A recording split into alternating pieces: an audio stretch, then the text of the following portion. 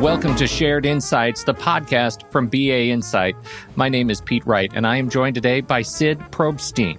Sid is currently the Chief Product Officer at eShare, but his experience as a technologist and entrepreneur across our sector is, in a word, vast. Along with his day-to-day, Sid is an author, a speaker, and a futurist, and today we're going to be taking on one of the peskiest questions in technology: where is my flying car? Sid, welcome to Shared Insights. Thanks so much. It's great to be here. You know, I joke, but not really, about the flying car thing. I think it's a provocative question for me because we have so many wonderful things out of my science fiction childhood. These things that are now real, right? These tangible artifacts and tools of the present that are ripped off the pages of my favorite books as a kid. So, you know, to you, as a guy who spent so many years in technology bringing companies to life, I suppose it should come as no surprise that you would bring this topic to us today. Everything that was science fiction when I was a kid is now real. So, as a grown-up kid, Sid, what are you most excited about from your science fiction youth that you can touch and use right now today? Well, you know, I think the best thing is the fact that it is all here pretty much, not everything, but almost everything. So we're sort of living in that movie, or, the things we used to see in Creature Double Feature, on Sunday afternoons or Saturday afternoons. My personal favorite, of course, I think is everybody's, is what we used to be referred to as a phone. Or smartphone. Now I refer to it as an appendage or an organ. I think Brad Feld, the great investor VC, had a line about how, if he got 30 or 40 feet away from a room, having left his phone, he would feel physically ill. And of course, that reminding him to go pick it up. We depend on our phones for so much. And I think we could easily list 100 things, 100 products, if you will, that one phone replaces, right? Like, it's our alarm clock, and it's also tracking our health. So it's kind of doing a bunch of device functions there. It's replaced my computer at some level for browsing the web. And of course, it's a phone, it's a compass, it's a flashlight. Certainly radio and television and movie theater. Right.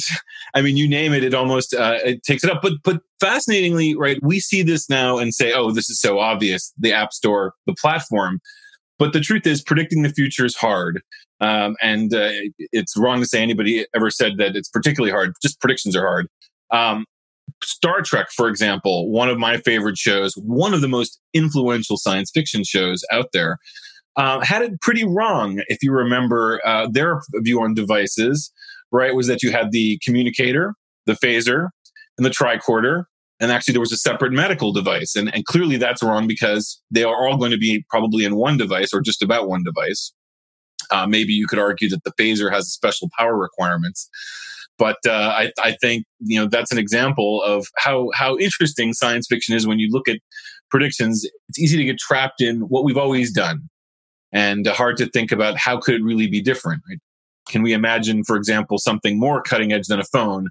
A folding phone, not that difficult, right? But let's imagine a phone that we can wrap around our shoulder like it's a bandana, or pull it into the length of a belt if we needed it that way, or perhaps if we wanted it to be a sensor in that regard, or compressing it down so it could fit in our shoe, or fly along above us, taking photos, right? One device could do many things. It's sort of the ultimate sci-fi concept. So super exciting if you can. Isn't it even more delightful? One of the things I think Star Trek probably got more right than others is the idea that we can say, hello, computer. And suddenly the ship is talking to us. And not only that, we have this sort of integration with the vocal robot, right? With all that are competing with one another. How many different names can I call to activate all of my various computer agents all at once without even seeing the device that they're connected to?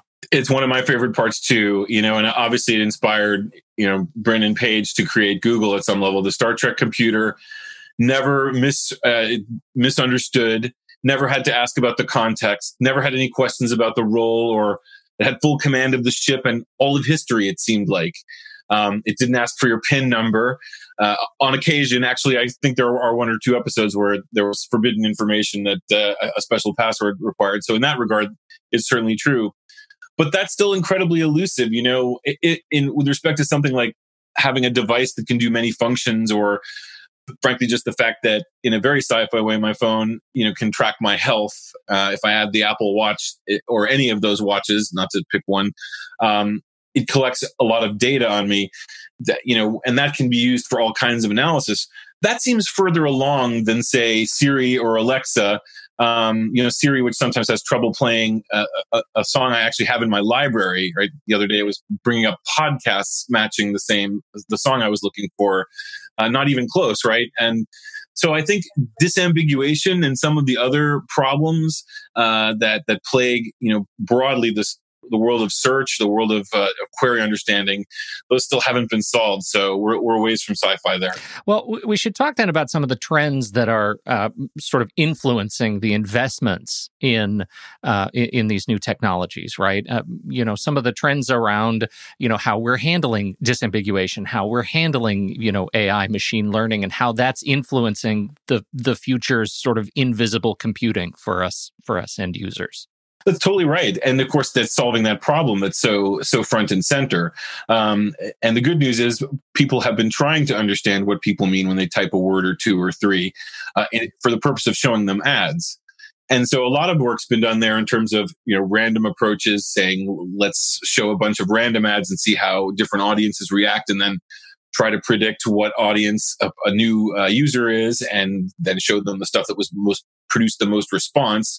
So-called quant thinking, right, to now a lot of big data approaches looking at query logs and getting users to rank or evaluate results, and then trying to crunch that to find the patterns. There's certainly a lot of progress. The trick, though, is you really need a pretty complete solution. You need something that's capturing, for starters, all of that activity so that you can even begin to analyze it. You need to be able to classify a bunch of things, and classification, much like prediction, is very hard. You want to know, are they looking for a list of things? For example, if they're searching, is this related to something temporal? Like, is it an appointment? Or is it a research topic? Or are they looking for a specific answer? Right? Sometimes that notion of, are they trying to solve a mystery, or are they trying to fit together the pieces of a puzzle? All of those things are drawing a lot of ad dollars, particularly when there's, or investment dollars, I should say, particularly when there's money to be made, like advertising, or an area where the risk and cost is very high. For example, manual processing of mortgage documents. A lot of work's going into being able to use sort of next generation OCR and then automatic resolution of the most common errors, so that humans don't have to do that, and somebody could get a quote or approval almost immediately for a loan, as opposed to potentially waiting for days, feeling anxious. Right on up to compliance and knowledge work, where do we really have 2 weeks to pull together the data to get an answer? When the position, that we would take if we thought a particular prediction was going to go one way or the other, only lasts for an hour or a day, is it worth investing for 2 weeks? So sometimes the investment is in speeding it up. Sometimes it's in getting that insight. But wherever, there's a compliance problem or a real revenue opportunity problem, that's where spending is lining up. How does this line up for you around the cultural sort of costs of these new technologies? I mean, you talked about, the investment that comes from opportunity around today, advertising. But we also have a little bit of a backlash going on right now. And I say that with, heavy air quotes a little bit. It feels like there is this groundswell of the human cost becoming more transparent and putting pressure on big data companies in acting in a more principled manner, that letting advertising drive investment at the cost of human users is a detriment to the pace of just straight up innovation. And at some level, you need people to feel safe using these technologies so that you can learn how the technologies will interact with humanity, right? So what is your sense on where we are in the long arc of history around invention and innovation in this space, and the role of just straight up doing good in the world?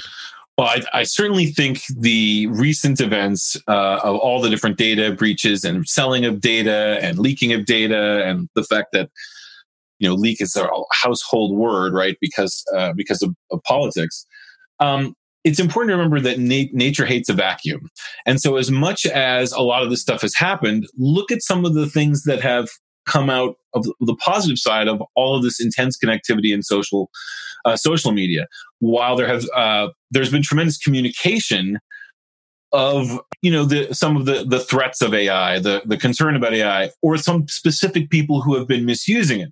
Now, it's not to say that that's always been heard, right? But with higher awareness of the issues and the possibility, the risk of what can be done with data, what can be done with prediction, the biases that are present in some of these things, those messages, discovery of those things can be transmitted faster than ever, right? And that's not something we have to imagine, or it's not a stretch.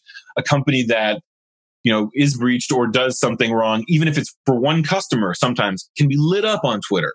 Have their reputation immediately questioned, right? And if they really have acted poorly, usually there are significant consequences in share price or in just sales. And executive teams, while it's an axiom that management will get away with it, it's not necessarily the case, right? These kinds of things can be spread very quickly. And again, if there's typically some reality to fraud or offense or misuse of data, those things come back to haunt them.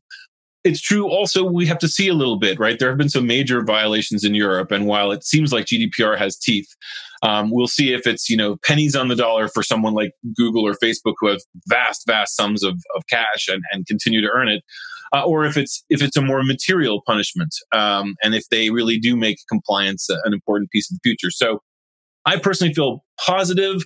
I think it's important to trust and verify that the progress is being made. And, the truth is these things are going to happen one way or the other. And people participate when they are publishing their thoughts and commentary in public. And perhaps that will be enough to really get, something together that we ultimately see as more AI and more intelligent and more of science fiction and more like that, Star Trek computer than the things we play with today in a positive way. Yeah, certainly in a way that more people feel like they can trust to bring into their homes and bring into their lives, which I think is one of the most interesting kind of trends that we see when we look at the future. We want to talk about the future of search. What does the future of search look like in this space, and what are the things that you are looking forward to seeing develop and grow? Well, it's a great segue from Google and thinking about search and how things have changed. I was speaking with some friends the other night over dinner, and we were arguing about trivia. And of course, we instantly resolved it. And it became so clear that there is no trivia anymore, right? If we're in a bar arguing about trivia, well, we're just sort of ignoring the fact that the phone can answer that question. But that's certainly an order of concern. Would you call that like a game-changing use case for search? I don't think bar trivia is a game-changing use case for search, but there are. And where once you have the index, the capabilities to do and to answer a question, then the question is, how can you anticipate that question and not make the user ask it? That's the real future of search. So partly, it's always important to separate what Google does from, so-called enterprise search, where you're dealing with behind the firewall, inside the company search. Google can't answer the typical questions there, which often are list-oriented or specific to the company and aren't documents that Google can see. So just getting at those things can be hard. Search by nature finds documents. And in the world of corporate search, very often, we're trying to find lists of things like, which customers bought particular products with these features, maybe mention something in a discussion with our sales teams or with our service teams. And ferreting those out can be difficult. Getting those lists together can be difficult. But if we think about it, the future of search is paying attention to that and a whole lot more, like my personal context. So if I have let's say company uses Office 365, right? So my calendar, et cetera, is all online. And so are the calendars and inboxes of my colleagues. Well, if I authorized it, then some agent could sit there looking and see who I'm meeting with, check my correspondence with them, and ultimately start to generate and infer what queries should I be running for that meeting, and when should I run them, and when would I want to look at the results, and how would I want to see those results. That's a lot of what the future looks like, where much like, my phone will remind me it's time to leave for an appointment. Actually, I was late today, but that was my fault, not Siri's or not Google Calendars. But that's the beginning. That's the first layer of the onion. A deeper layer is, here's your briefing for your meeting. Here's alternate route information. Here's location of a good venue for lunch during a meeting or a debriefing spot. Here's a great article that you may want to contribute because it was authored by one of the people you're meeting with or one of their team members, right? Those are some of the interesting connections that search can begin to surface. And whether you're asking for that specific information, which I think is great if you can fulfill it, but even better is to have that brought to you proactively. That's more like the future. One of the things we talk about on the show all the time is the Google problem when it comes to internal search, right? It's this, the idea that as consumers at home, we're searching Google and we're searching Amazon, and then we bring our expectation of search performance into work and the internal search we expect to live up to our experience at the kitchen table. And I think about that in terms of YouTube's vaunted algorithm, right? That, it recommends videos based on what I've already watched that it thinks I may like in the future. And the gap between insight and insanity on YouTube's algorithm is, I think, a great example of the where we are right now snapshot. That I have a fantastic list of recommended videos, and if I look at one puppy video, the whole thing is dogs on motorcycles, right? It's adorable, but it has gone way too far in the wrong direction. And that I'm hearing more and more from folks who are aware that this is happening and have higher and higher expectations that it's going to get better more quickly. And I think that, as you say, there's a lot of opportunity yet to be squeezed out of some of these tools to make them better and make our expectations align more clearly with our reality. I couldn't agree with you more. I was actually reflecting the other day on this, and I believe to call it the Google problem is one thing, to call it the Amazon problem is another, because I really find it almost impossible. And many people I know in search have said the same thing. It's very hard to shop on Amazon. I could buy, and I do buy. I'm a really repeat serial customer. But at the end of the day, when I am not sure what product to purchase, I don't go to Amazon unless it's something like electronic cable or something like that, or if it has a title, if I know it, of course, that's a different matter. That's a known item. But the problem is it's not good. It has so many products, and it's not really good at helping me understand what are the elements of the thing I'm trying to buy that will help me navigate. So the other day earlier last year, I bought a new ski jacket, and I wanted a warmer ski jacket that was important. And I could not find, although all the deals were present on Amazon, I couldn't find the one I wanted. In 5 minutes, I found a specific website that sold pretty much nothing but ski jackets. They showed me the 3 categories, one of which was the heat rating, and I very quickly found what I wanted. And then I bought it on Amazon from the same firm, I want to say, so I didn't cut the middleman out there. The same firm also sold the product on Amazon, so they ultimately got the deal. So that's one thing, is understanding what's important to someone who's buying a ski jacket versus what's important to someone who's buying products or clothing. That's one aspect. The other is, once I started searching for ski jackets, now Amazon and Google to a lesser extent are going to sit there showing me ski jackets endlessly, even though I've kind of finished that mission. They've lost a little bit the temporal aspect, and they understand that I don't want more now. Maybe if you had a real deal, I'd consider it, right, within 30 days. But all of these engines have lost an important thing, which is serendipity. And that's, of course, why, the market crash years ago was so unpredictable. Models only considered this housing market going up. There was no idea that suddenly randomly it could turn in another direction. Well, it's very much the same with these. What do you infer from the fact that I purchased a ski jacket, and what could you show me that's serendipitous and related, but not another ski jacket? Maybe gloves or a hat or something that matches, that's on sale from the same brand. But that doesn't seem to happen. So I think those are, again, using that similarity is something that other engines that are building on top of and learning from Amazon, like Wayfair, for example, right? They have a whole different approach, but they sell far less. And that is the future, is a deeper understanding of how to buy something for a specific use case. And then ultimately, some general AI aggregating those all together. some of the things I'm most excited about in terms of our way out there technology from the future, lighting me up as a kid kind of tools are things like Waze. When I can look at my Maps app, or I can go to Waze and get insight from the sort of outsourced community, the outsourced transportation brain that feels like I'm living, 50 years in the future right now today. Like when I leave my house, I know things that I never would have imagined that I could see in such an easy snapshot right in front of me on my device. What are the things that are that excite you to think about in our, 25, 50-year horizon?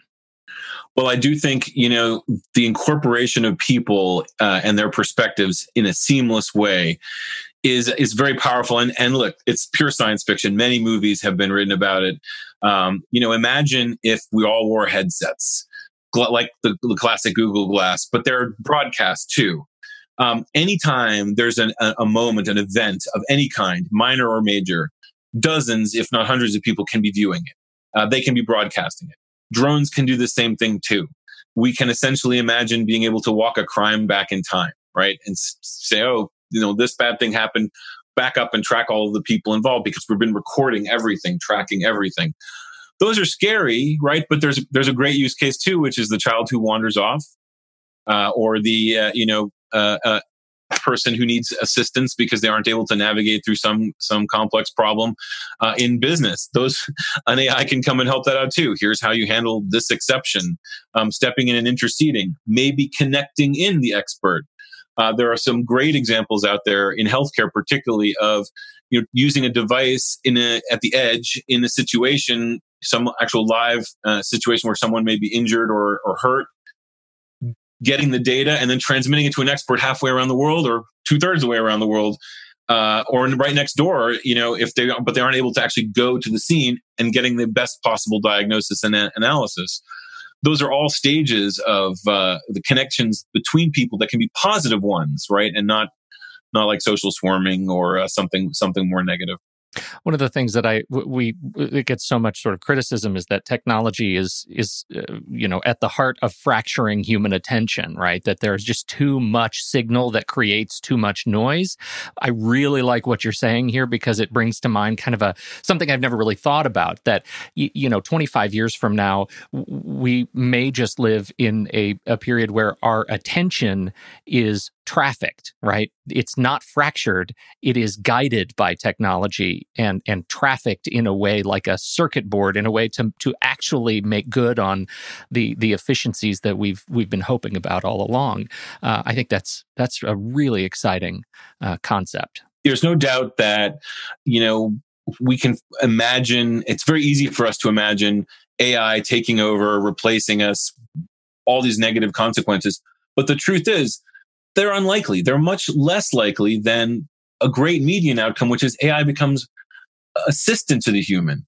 Today, the best chess player in the world is neither a human or computer. It's the combination. And the idea that you are almost in the Matrix, right? And you're Neo and you need to learn Kung Fu and you download it.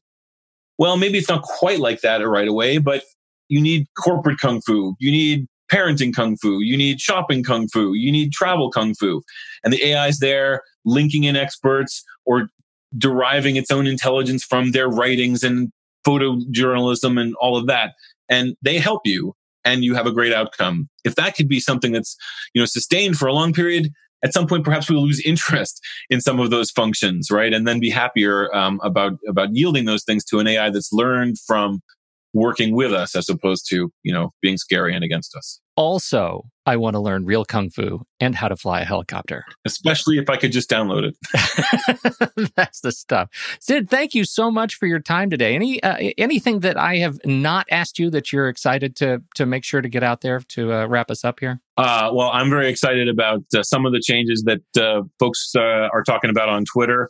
And, there's been a lively debate about that and all the other things that we talked about. Please, feel free to visit me on Twitter at Sid Probstein. and link in the show notes. Sid, thank you so much for your time today. Really appreciate it. I hope this isn't the last time our paths cross. Same here. Thank you. On behalf of Sid Probstein, I'm Pete Wright. Thank you, everybody, for downloading the show this week.